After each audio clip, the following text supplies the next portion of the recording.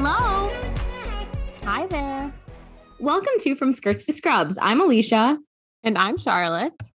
And we are two medical students trying to figure out our place in medicine by looking to the past and to current events to try and understand the impact they have on us as women in medicine and women in general. Yeah, and you can follow our podcast on Instagram and Facebook, which is at From Skirts to Scrubs, or on Twitter, which is at FSTS_podcast. You can also check out our website for more information on all of our episodes, our show notes, our sources, merch, etc., which is all at FromSkirtsToScrubs.com. Yeah, and you can subscribe to us on all podcasting platforms. We are available everywhere. And if you like us, you can leave us a rating and review, and Apple Podcasts is the best place to do that. All right. So before we get into our episode today, we have a couple of announcements for you all, because this is actually the last episode of season 2. Sad. Cry. I don't know how we got here. We are so grateful for everything that's happened in these last 2 seasons. We cannot believe how amazing these seasons have been and how much joy this podcast brings to our lives and how much joy the listeners bring to our lives. But with that being said, we also have our own lives. And as you know, or if you're new and you're just finding out now, Alicia and I are both medical students. When we started this podcast over 30 episodes ago, we hadn't even started medical school yet. But now as this episode is released, we're both in our second year of medical school, which means a couple different things. So for Alicia, it means starting to rotate in the hospital and care for patients day in and day out. And for myself, that means studying for the first major board exam of my medical career. Basically, these next couple months are going to be crazy in our personal academic lives, which is why we thought this would be a perfect time to take a break for a while. So after this episode, we will be taking a break until early 2022. Don't worry, we're not leaving you, but in order to give the best content ever, we just need to focus on school and take a personal break to focus on friends and family as well. We're not leaving you. We love you. We'll be back. And additionally, just because we're not posting episodes anymore for a bit doesn't mean that we won't be focusing on growing this community. So be sure to stay connected with us via social media, as we just mentioned. You can email us, you can DM us, whatever. We'll be working on some fun projects and continuing to post on social media to keep everyone updated on the podcast. Yeah, we will. Yeah, we're still going to be around. Don't you worry. Okay, but now with that out of the way, we can move on to a much anticipated episode, a topic that I feel like I hint at constantly through these last 2 seasons. But it's just tied to so many parts of women's health and medical history that there's no way we could not mention it before now. So today we're finally going to talk about hysteria. But before we get into that, Alicia, what do you know about hysteria? Hysteria. I know that hysteria is essentially a condition that women used to be diagnosed with, I think, that is essentially where the root of women are crazy stems from, essentially. But I actually don't know that much about the history of it. I just, like you said, it's tied to everything. So it's tied to the rest cure that we talked about. It's tied to like the way that we view women and the way that we view biologically female processes and things like that. So it's like omnipresent almost. It's everywhere. And yet like it's everywhere. But if you ask me to like define it off the top of my head, I don't know if I can. Yeah, well, you're on to something with that, so we might as well jump in and figure out what it is. Let's do it.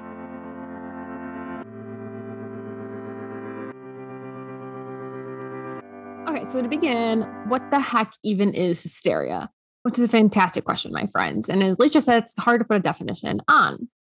But first, let's start with the symptoms that lead to the diagnosis of hysteria. So we got some groundwork to go off of. So symptoms of hysteria include, and they're not exclusive to, headache, forgetfulness, irritability, insomnia, writing cramps, hot flashes, excessive vaginal bleeding, heaviness in the limbs, use of coarse language, severe cramping, difficulty breathing, desire for clitoral stimulation, hyper-promiscuity, mood swings, nausea. I'm running out of breath doing this. Okay. Anxiety. You're hysterical. Drowsiness. I mean, literally hysterical. Loss of appetite. Aging. I don't know how aging is one, but it is. Back pain. Swollen feet. Cancer. Organ failure. endometriosis, heart disease, and epileptic fits. These are all symptoms? Yes. Oh. That could lead to the diagnosis of hysteria. Okay. So that's a lot. And what the heck would even cause all these symptoms? Like, how can you say this one problem that is hysteria is going to cause these symptoms in women? I want to give you one definition of this, but I literally cannot. There's too many different things going on. So I did my very best to narrow down the definition to 3 different possible things for you, just to make it a little bit easier. All right. So number 1, aka part 1 of this episode, hysteria is a disease of the uterus. What do I mean by this?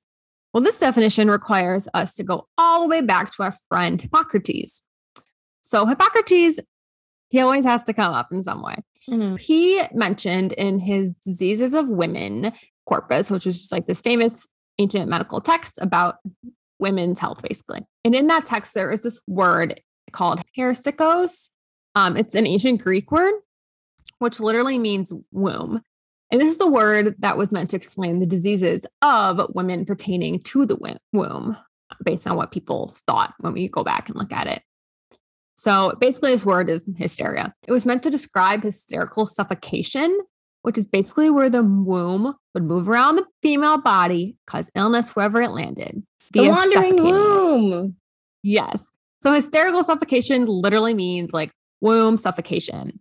And the Greeks and the Romans, like they just love their wandering womb so much. It's one of their favorite theories. And honestly, it's one of my favorite theories too, which is another highly anticipated episode, probably to come in season 3. But to give background on it now, they thought hysteria was when the womb would be really dry. So it would move around the body to try to find really wet areas of the body. And then it would latch onto that wet area, like say it goes to the liver, then it would cause liver disease. But that would be like termed hysteria in a female. So a lot of treatments would focus on luring the womb back into place.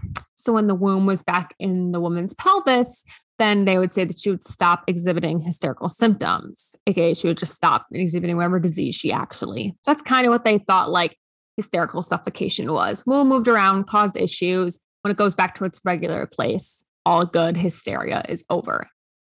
Okay. But that doesn't mean they still thought hysteria could be present in a woman a lot of times in her life. Like basically most women were hysterical, and it was almost always women. Like I'm not going to talk a lot about hysteria in men because it just wasn't prevalent and doesn't have as large of an effect on men's health today, I guess. But yeah, back in ancient times still, there were a couple crazy afflictions upon women that they would say was because of hysteria. And like this stuff is next level. So Galen, who was a Roman physician, stated that there was once a physician who treated a woman who, thanks to hysteria, had lain unconscious for 30 days without pulse or respiration. Wait, she was dead? She was basically dead, according to this story, because of hysteria. Then a physician went to treat her and held cotton wool under her nose and put a bowl of water on her stomach, and then she lived. What? What? Yeah, I don't know. And like, why did he choose this method? Very unsure, but I have a very strong feeling it had to do with moving the uterus like back to the pelvis. But yeah, isn't that crazy? So a side note to this story, Galen believed that some women could survive during their periods without respiration, which is maybe why he believed this story that he was retelling about a woman who survived even though she wasn't breathing. And he thought that women could survive without breathing by a mechanism he called skin breathing, where the gas exchange. Yeah. They're little frogs. Is that what it is? Women are little amphibians. Oh my God. Yes, truly. So he thought that gas exchange, aka the point of breathing, occurred through the arteries in the skin instead of like the lungs. So he still thought it had to do with blood, which is like pretty true, but instead of getting your air in through the lungs, it was through your skin. My guy. What? Yeah. So that's just like another thing he thought was a thing with women, which is maybe why he believed this woman who apparently had hysteria was able to live, even though she wasn't apparently breathing. Who knows? Crazy. But I thought that'd be a fun story to tell as well. But I don't know about you, but hysteria, like being due to the uterus, just feels a little off. Like, I don't know if that's the right definition. So let's try something else. How about hysteria is a disease of the body, which is part 2 of our discussion. So In the 1600s, an idea popped up that maybe the organ involved in hysteria was not the uterus, but the body itself. One anatomist, Alicia, I want you to guess what this man discovered before his theory on hysteria. This man's name is Thomas Willis. Thomas Willis. Why are you doing this to me? You are tormenting me on the last episode of the season, asking me questions you know I don't know the answer to. And now I'm embarrassing myself. I don't know, Charlotte. He discovered the circle of Willis. Dude, I thought you were going to be like, he discovered wet willies. Like, I don't know. Yeah, so he discovered circle of Willis, which is basically all the arteries that supply blood to your brain. But he had theories about hysteria as well. And you're also going to love his theory. So he thought that the symptoms of hysteria were not caused by the uterus or the spleen, which apparently was a contender. The spleen is everywhere. Let me tell you. There's no other information on it. He basically just said it wasn't the uterus or the spleen. I don't know. But the brain itself is what he said, like the physical brain, which is different than the psychological brain. So physical brain. He said that hysterical fits were caused by spirits inhabiting the brain, which prepared for explosions. Explosions? Like little aneurysm bursts? Like, what are they talking about? Maybe that like the hysterical fits people would have, which like their hysterical fit could be anything from being emotional to having a headache to not being able to breathe. Like it's just like any symptom a woman has, basically. Yeah. But he thought it was because spirits inhabiting the brain, which this point can really lead us down two paths. The first path is kind of more of a quick detour than a path, because once again, this also deserves an episode of its own because, you know, all of women's health histories interconnect with each other. So it's hard to dissect them, make everything separate, whatever. But this is witches. As I am sure you know, throughout history, women were tried and murdered in the name of witchcraft. These women were often women who did not fit in, women who were outspoken, sexual women, or in our case, women who were deemed hysterical.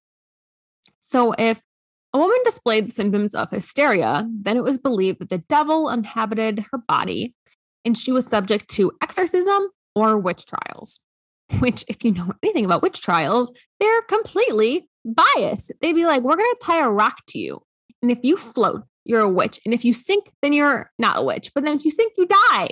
So like, yeah. So basically these women were thought to be witches. And then they also believed, like on top of, okay, you're a witch because you have hysteria. They thought that if a woman had already had hysterical symptoms in the past, then she was believed to be more susceptible to possession by the devil because the devil only inhabited the weak. So basically, if you are a woman who had hysteria, then you're weak. The key is all women basically had hysteria. Right. So it's just further, especially like I was talking about witch and witchcraft, there's a lot of like the Catholic Church and religion and things like that, like just more hammering in the point that women are weak. So there's that. I just wanted to mention that here because that's with hysteria. All right. The other path has to do with more physical impairment. So in the 1800s, Jean-Martin Cherzeau theorized that hysteria was an encephalic neurosis caused by environmental factors in predisposed individuals. What?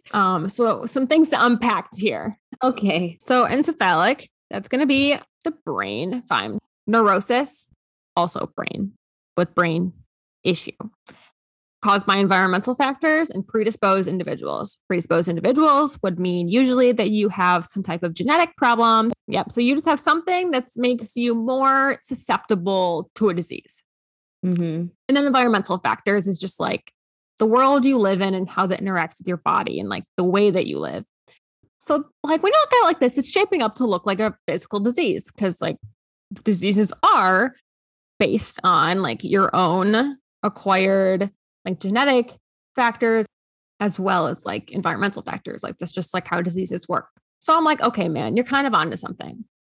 So he would teach that hysteria was an organic brain disease due to a functional problem within the brain cortex, which the brain cortex is basically like the big lump of brain in your head. That is the cortex. and it does all the stuff to make you a human, like think and learn and remember things. So he thought it was a problem with the actual physical brain. However, when he searched brains, which I'm assuming cadavers, I don't really know, it wasn't really explained. But when you look at physical brains, he couldn't find the impairment that he was envisioning. But this did not stop him. He basically just said that hysteria was a microscopic lesion, meaning not visible to the eye, that still affected physiology and behavior of the patient. And then as we're talking about physical characteristics, there's also this other idea, which, Alicia, what do you think it is if we're talking about like the brain and disease? Do you know what hysteria is tied to? Like another like actual disease? Dementia? Yes and no. Not the one I'm looking for, but yeah. Is it seizures? Yes. Okay. It's epilepsy. Nice. Yeah. So they thought hysteria was tied to epilepsy. And honestly, there's a lot of conflicting opinions throughout history on whether hysteria was tied to epilepsy.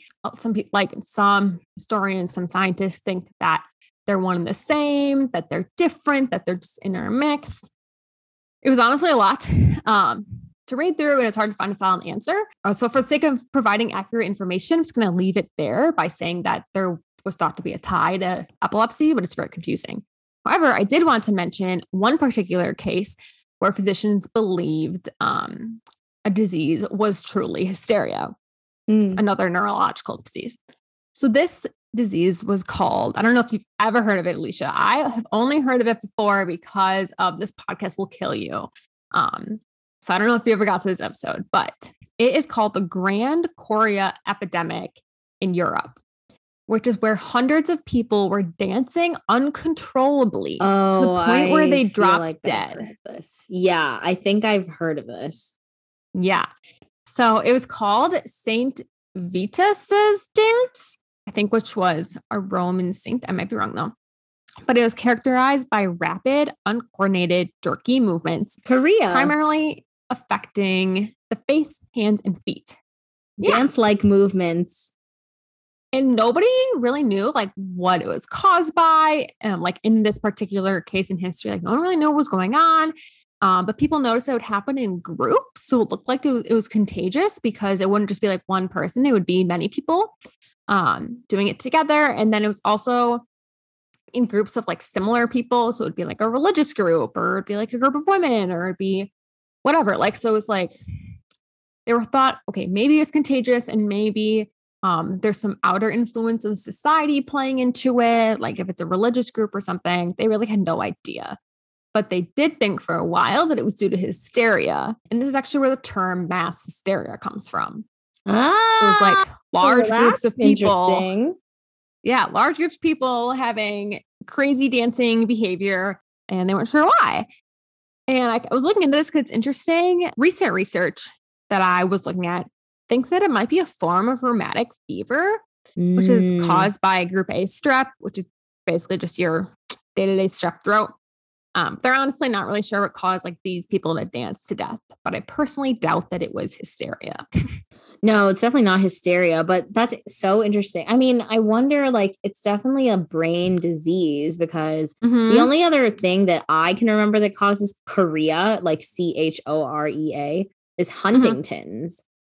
And it causes like, because chorea is like dance-like movements. That's what they like. Right. That's what they're called.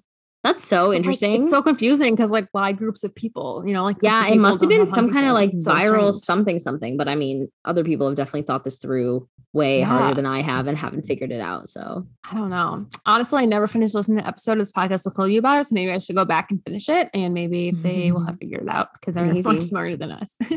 Okay. All right. So we're still considering hysteria as a disease of the body as our possible definition. But if it is a disease of the body, then there must be some way to treat it, right? How do you think we treat it, Alicia? The rest cure. The rest cure is one. Yes. So the rest cure would be used to treat hysterical women. But that was more focused on our next definition. But the rest cure was a treatment for hysteria. But for our definition as hysteria, isn't it that like wives had to have sex with their husbands? Yes, kind of. Okay. So part of hysteria interconnects in so many different ways across our definitions, why it's very difficult to make a definition of it. So one, if we go back to the wandering uterus, if you wanted to get that uterus back in place, the usual recommendation was to have sex with your husband, and that would cause your hysteria to go away. And now it relates to this treatment as well. So I'm going to tell you about the treatment and you'll see how it relates. So, okay. One physician came up with this brilliant idea. He was a Swedish army doctor who decided to implement uterine massages into his practice to cure hysteria. Okay. And what is this, you may ask? Well, it would be when a medical professional would place one hand on the abdomen and one hand inside of the vagina or the rectum and massage until the patient, who was a woman, had a paroxysmal convulsion. What do you think that was, Alicia?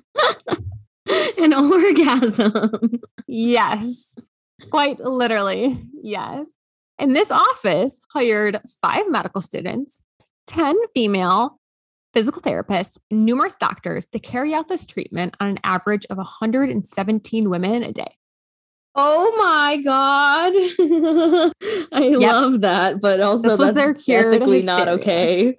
That's so funny. So basically their understanding of like women's sexuality is that they thought women could only orgasm from vaginal penetration. Of course they thought that. So they did not see the sexual nature of clitoral stimulation, which is basically what they were doing with their like hand movements. So they would carry out these treatments on women until they had their paroxysmal convulsion, which was what they believed was the point where a woman was cured of hysteria. So the treatment was not finished until a woman had an orgasm. And then they were like, okay, you're cured from hysteria. You're all good. Okay. I mean, not bad. So yeah, they didn't think that it was a sexual thing, but at the same time they did. So on a not so great note, doctors were getting a little nervous about the possibility of patients thinking that this was supposed to be a sexual encounter. So some of them would purposely hurt the patient or make them feel uncomfortable during the procedure to take away any sexual tension. That's awful. Yeah, I know. It's how did they even have an orgasm if they were so, I don't know. Maybe this went at it forever. Who knows? Oh, God. But on to the funnier, better part. So what's funny is that doctors would get so extremely tired carrying out this treatment that they literally had a hand in creating vibrators. What? Yeah. Wait, that's so funny. Yep. So they helped create vibrators. They also helped create some other therapies for this treatment. So they would also carry out hydrotherapy, which was when they would have a jet of water shoot at the patient's vagina for treatment. Yeah. And women would often leave this treatment in about 4 minutes and would state that she felt extreme relief and that as if she had just been drinking champagne. So that's quite funny. An interesting time in medical history. So yeah, medicine kind of invented vibrator, which is crazy because they weren't considered sexual devices when they were created. Like doctors would literally order these vibrators. Like some of them were big exam tables that had a giant hole in the middle, and then the woman would sit over the hole, and then this like thing would vibrate in the hole. And that was like one of the like prototype vibrators, and you would like buy it for your office. And then like patients would come in and use it and they would like leave. Oh my God. So just crazy. And it wasn't actually until the porn industry arose and took up vibrators into their media that they became a dirty and sexual item within like cultural thought. So I thought that was interesting. Mini vibrator history for you. That's very interesting. Yeah, but who knows? They actually were a cure to hysteria. So if you're hysterical, there's your solution. But, I don't know if hysteria being disease of the body is quite the right one either. So we have one last definition. What do you think the last definition might be? A disease of the mind. Yes, hysteria is a disease of the mind. Towards the late 1800s, some scientists began to believe that maybe hysteria was tied to emotion. One ophthalmologist, which why was he studying hysteria? I have literally no idea, but whatever, like ophthalmologists, eye doctors, but whatever. He theorized first that trauma and sexual desires were repressed and then exhibited themselves through physical symptoms of hysteria. Very Freudian of you. In order to treat this mental disorder, this eye doctor would place leeches in a patient's mouth. Ugh. I know. Or tightly wrap their limbs in bandages to cause their limbs to swell. What? And what was that going to do? Literally no idea what the point of these treatments were. But for some reason, he thought that it was the cure of hysteria of the mind. But really, this mindset that he began that focus on like hysteria might be disease of the mind really set physicians down this path of beginning to question patients' motives and actions. Just not great. But as you said, like what other theory does this remind you of that we may know? The Freud stuff? Yes, Freud. So if you ever listen to episode 3, then you know a lot about Freud. And if you've not, for sure recommend that you go back and listen to it after this episode. But Freud is a huge, huge player in our hysteria conversation because Freud believed that hysteria was a product of women having, one, penis envy, which is when they notice when they're old enough that they don't have male genitalia and they're sad about it and they want to have male genitalia. That's one of Freud's theories. The other reason is that women are envious of their mothers and want to sleep with their father, which is a very well-known Freudian theory. So these are 2 reasons women can have hysteria in Freud's mind. He also believed that many physical illnesses were due to repression of memories and emotions that represented themselves within the physical body, which is much like our ophthalmologist man. But more specific to hysteria, he believed that these were repressed memories of infantile sexual abuse that were like subconscious. So Freud's theoria, oh my God. Freudian slip. Wait, that's Freudian slip. But yeah, Freud had this idea of hysteria and he saw as like, if you listen to the Freud episode, you will know that he thought that all women had penis envy, that all women wanted to sleep with their father, and that all women had repressed sexual abuse. So basically he was like, all women have the potential to be hysterical. So, but Freud had one patient where he thought was hysterical, and it actually is the patient that helped him create psychotherapy, which is one of the therapy he's well known for. Yes, but that's not what we're talking about here. We're just talking about Freud's hysterical theories. So Freud's theory of hysteria with the whole sexual repression thing was also treated by a French neuropsychiatrist, Pierre Janet, who believed that hypnosis, I don't know. No, it's definitely, it looks like it's supposed to say Janet, but I doubt it's Janet. No, yeah, probably not. Yeah, you're right. You're right. Keep going. Janet, like I'm some French woman, but I'm not. Okay. Well, he believed that hypnosis, which allows for like suggestion and dissociation from oneself, could be a source of treatment for hysteria.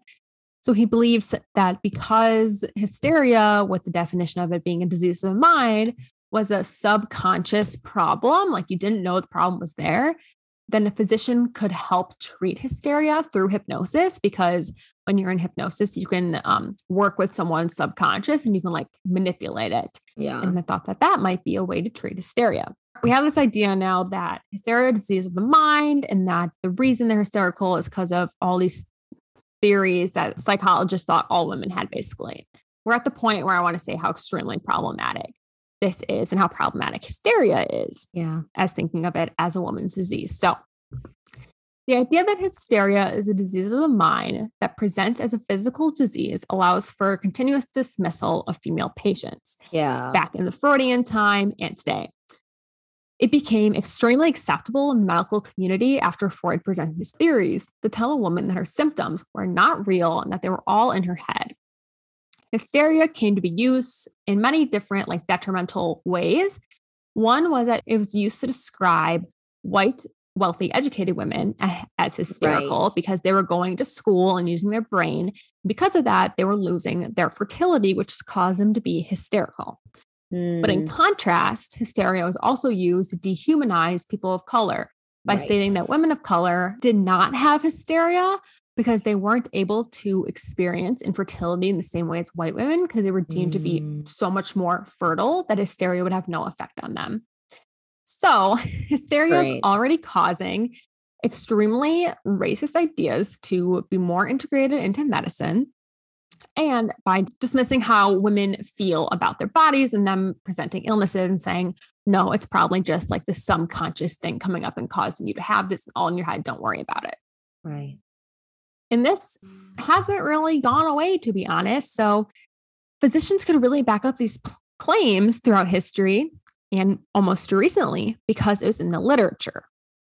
So in the Diagnostic and Statistical Manual of Mental Disorders, which is the DSM, which is literally the holy grail of psychiatric disorders back then and today, hysteria was described in a number of ways, literally starting with DSM-1 all the way to DSM-5, which is where we're at right now. Right. So throughout all 5 versions of this manual, hysteria has been listed as a conversion disorder, a dissociation disorder. It's been listed as anxiety. It's been listed as depression. It's been listed as hypochondrial disorders.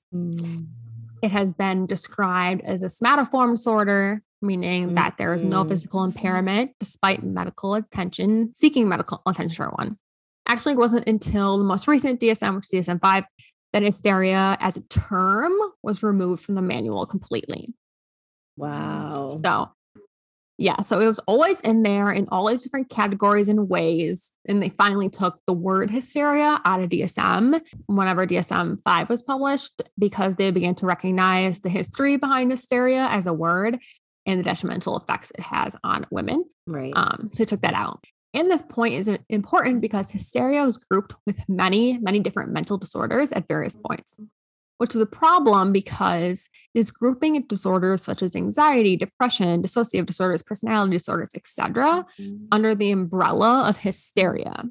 And we know that hysteria has a negative connotation when it comes to women's mental health and medical presentations. And this is unfair because it's not to say that those disorders aren't real, like anxiety, depression, dissociative personality disorders. Like those are all real disorders that people struggle with.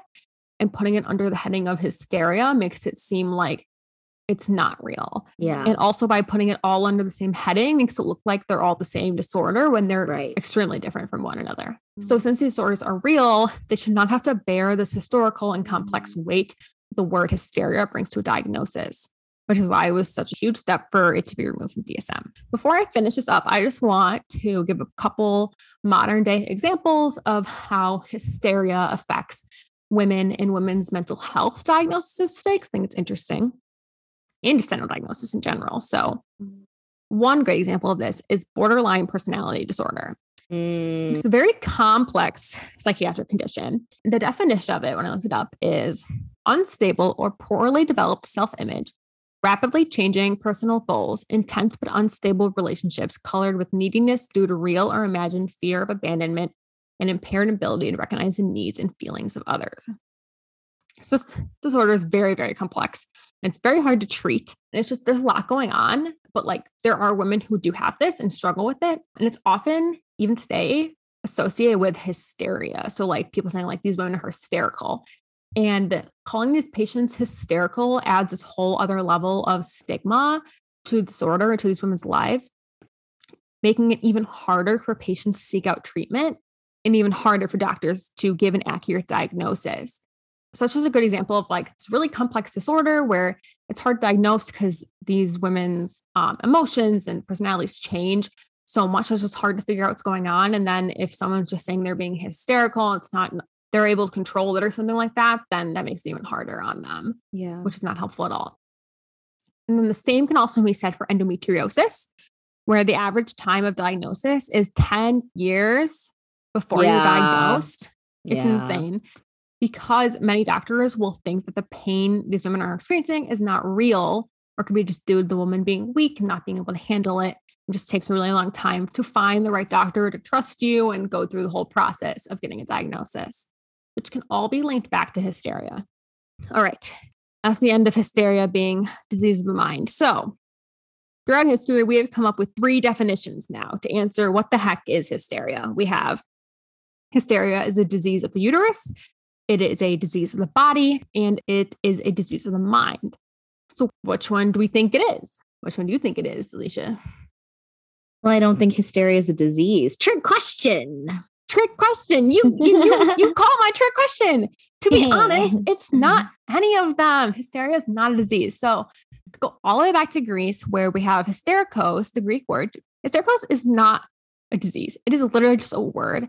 In direct Greek translation, it just means womb. It just means uterus. That is all. It does not mean it's a disease of the woman. It does not mean it is an actual disease. It's just uterus. It was just used as a symptom.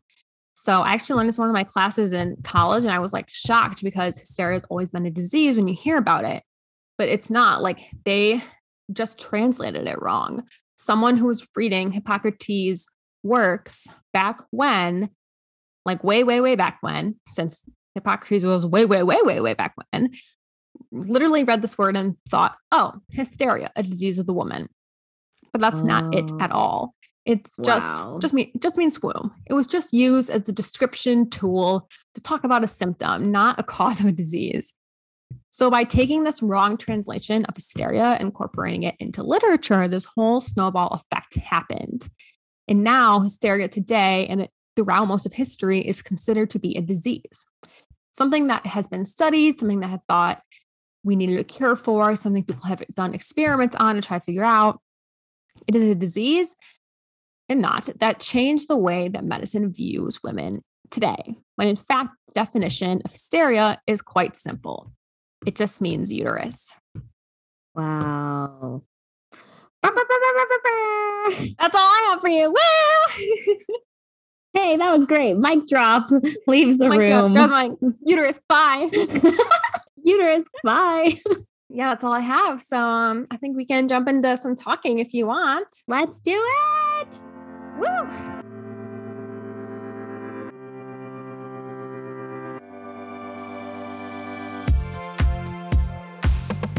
Okay, so we are back. Last Feminist Corner of the season. I know, it's like we're never going to talk again. We're never going to speak again. But not true at all. So anyway, Aaliyah, what are your thoughts on hysteria? That was such a crazy history. Like, that was really confusing. And I think you did a good job of making it really clear and trying to organize it. I tried. Yeah, because that was like a lot. I think that honestly it's a result of the fact that hysteria is just so confusing. And it ties back to what I was kind of struggling with at the beginning, which is to even describe what it is. Because I said it was this omnipresent thing. And I think that's true. Even now, even though I have a better understanding of it, I'm still like, I'm still a little, not confused, but like I wouldn't have a one-liner for it. I couldn't give you a one-liner. Like, that's the whole point, is that there's no way to define it. It's just, it's out there now in the world. Exactly. And I think that like ties into my first thought, which is that hysteria was this like catch-all disease that just everything was encompassed underneath it, from ancient times with like Hippocrates and like Galen being like, yeah, this is, tied to all of these symptoms, all the way to like the more present day of hysteria being an umbrella term for all of these other mental health conditions. I think that really goes to show like the through line, that it is a consistent through line, but it's not a good one. Like, hysteria is still a confusing thing, and it's a catch-all term for very specific and mostly, honestly, not even problematic behaviors exhibited by women. Yeah.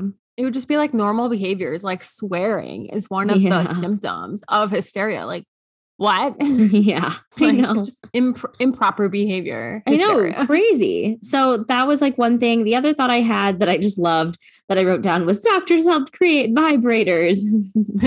Dude, I lost my mind when I saw the article, and I was like, this can't be real. And I was reading about it. I'm like, it is real. I have to include it. Like, it's so good. I loved that. I thought that was awesome. But also I think that goes to show, I've never really thought about the origin of vibrators. I think in my mind, I imagined that it was like a small subgroup of people who like created vibrators, and then probably through porn or like some kind of something, they became like more mainstream. But even now they're not like mainstream, they're still so taboo. So I think that's really interesting.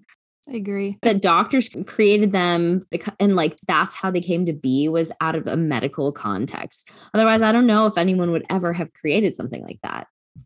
Yeah. It also shows like kind of how oblivious medicine was to women at the time because they were like, this is a treatment, not a Yeah. sexual thing. Yeah. And then like it says a lot about like sexual health education and like totally. understanding at that time. Totally. Yeah.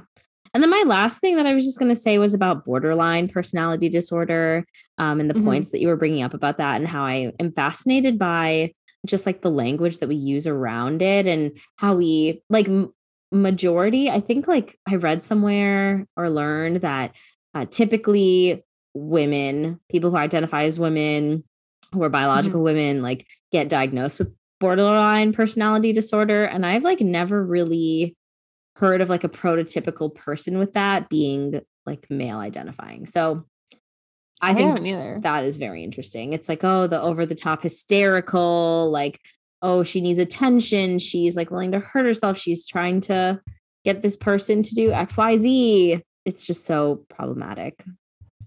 Yeah, for sure. Hysteria plays into mental health today in like so many different ways, especially because like things like anxiety and depression that are a lot more prevalent than borderline personality disorder are also women as a majority of that population as well. Like men and women experience anxiety and depression and all genders in between, but women's a huge chunk of that. So it's interesting that they were like hysteria was tied to that in the past. Yeah. And I'm like, what were they doing here? Like, but yeah, I also, to add on to just, it is a confusing history. I tried to sort it out the best I could, but it's crazy. Like you're right. It's there in the world existing and it ties to so many things, like ties to so many theories throughout history. It ties to so many treatments, like the rest cure is such a big one that was supposed to be a treatment for hysteria, basically, when hysteria is like considered to be depression and things like that. It has to do with witches and the witch trials, which is a ginormous part of like the history of women. And it just plays into so many different things, just leaks into everything, which I just think is like fascinating.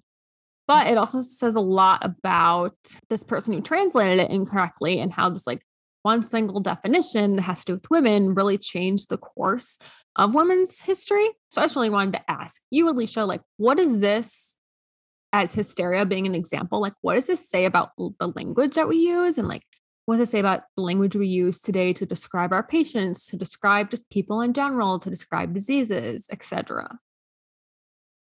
I mean, it's cliche of me to say, but obviously language is key. Language is incredibly important. And I think it's easy to fall out of practice when it comes to using proper language, but that's why it's like our job to practice. It's not this thing that comes naturally because language is so changing. It's so amorphous. And so being up to date on proper terms, proper language, but then also like practicing using inclusive language and like thinking about the ways that what you're saying, you might not intend for it to come out a certain way, but it totally will or does. Yeah. And it comes out in a way you don't intend for it to. So that's really bad. But then that happens and you can still go back and like try to fix it. I don't know. I just think it's not like, oh, you say one wrong thing, the worst can be expected. It's not going to be like necessarily good every time, obviously. But you can't, when you make a mistake, you like apologize for it and just like learn. Sure.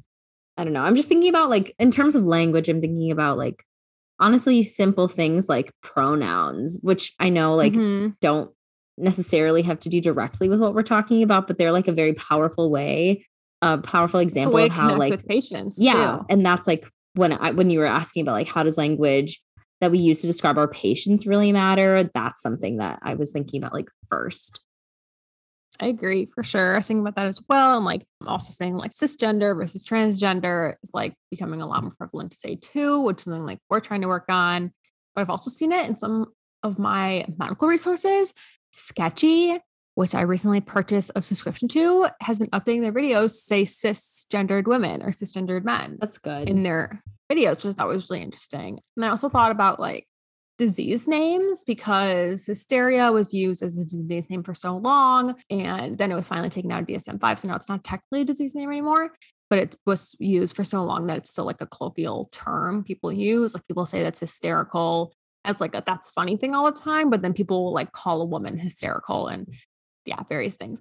But for disease names, I've noticed like medicine is also changing, like just really random diseases to have more accurate names. That was interesting. So like one thing I recently learned about was like primary biliary cholangitis, which before was named primary biliary cirrhosis. And apparently they changed the name because the new name like empowered patients more, and it like made physicians feel like better about giving the diagnosis because it sounded less serious.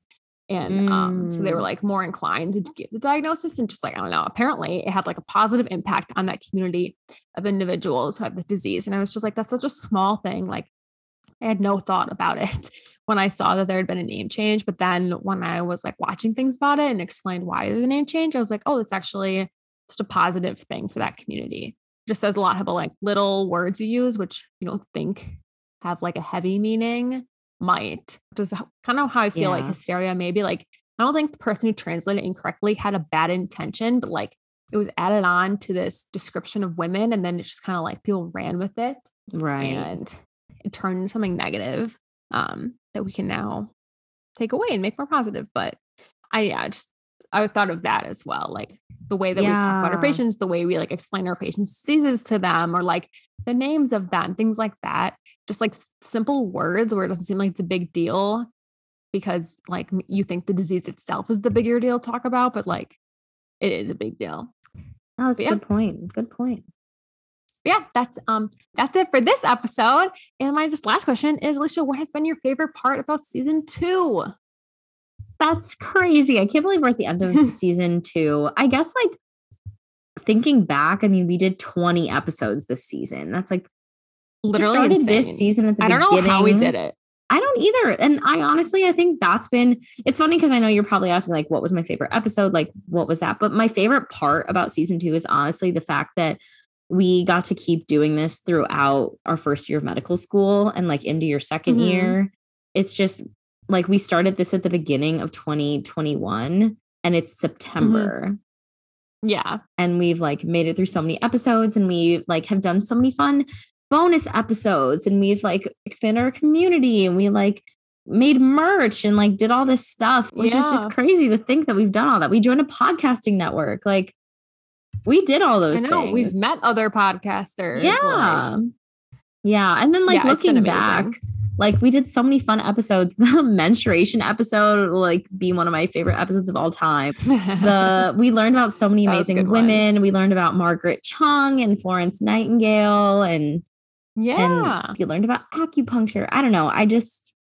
I look back so fondly on like the breadth and depth of episodes that we got to do, and just like expand our own knowledge on things. I know. I was looking back too, and I was like, oh my God, I forgot we did an episode on this. Or, oh my God, I forgot about this. Like, I honestly feel like I have to go back and listen to our own episodes during the break because I'm going to miss it. And I want to learn things, and I can relearn things through. I know. Listening to our own episodes. I know. But yeah, it's crazy. I think some of my favorite episodes were like the Ayurvedic medicine episode. I thought was super interesting. The abortion episode, the Underground Abortion Networks, I think was really interesting and super relevant to today. So sadly, relevant. I know. But that one was really cool. The Rest Cure one was crazy as well. I loved that one. Like I remember I told you that you should consider doing that one. Even though I was the one who like had a background in it, and I'm so glad you did, because like the beef, it was so fun. I will never forget that. Like it was just so crazy. The soupy beef. Yeah. Also the Doctoring Women episode was amazing. Yeah, that one was really good. Oh my God, just so many good episodes. Like you said, such a breadth of topics we covered this season. It was really exciting to see kind of like how deep we could go into topics and how far like the reach of women's health like spans into the world, you know, like talking about body piercings. Like I don't think people would have thought about that and how it pertains to women's health before listening to our episode, just things like that. So excited to see what else we come up with in future episodes in season 3. Yeah. And hey, if you are listening and you have a suggestion for us, you should reach out to us and let us know. Yeah, for sure. We have some ideas of our own. We're thinking about switching things up a little bit in season 3 just to accommodate our new and crazy schedules. as we continue in our medical career. But of course, we'll still be back and still be going over all these amazing topics with you all. So yeah, if you have any ideas for us, let us know. That I think we're ready to end season 2. Yeah. But if you want to listen to other episodes, subscribe so that you know when we come back, when we drop bonus content for you. You should subscribe to the podcast. Again, we're available on all the podcasting sites, and you can follow us and subscribe and leave a rating and review on Apple Podcasts. Yeah, you can also follow us on our social media. As I said, we'll be posting a lot during the break still. We are at From Skirts to Scrubs on Instagram and Facebook, and on Twitter, we are FSTS_podcast. You can also check out our website, which is FromSkirtsToScrubs.com, for more information on us and show notes and sources and merch and all those things. Yes. And lastly, for now, here is to the women who fought for us to be where we are today. May we do the same for those who come after us. Yeah. Oh, I want to cry. Bye. Okay. I know. Bye, everyone. Bye, friends.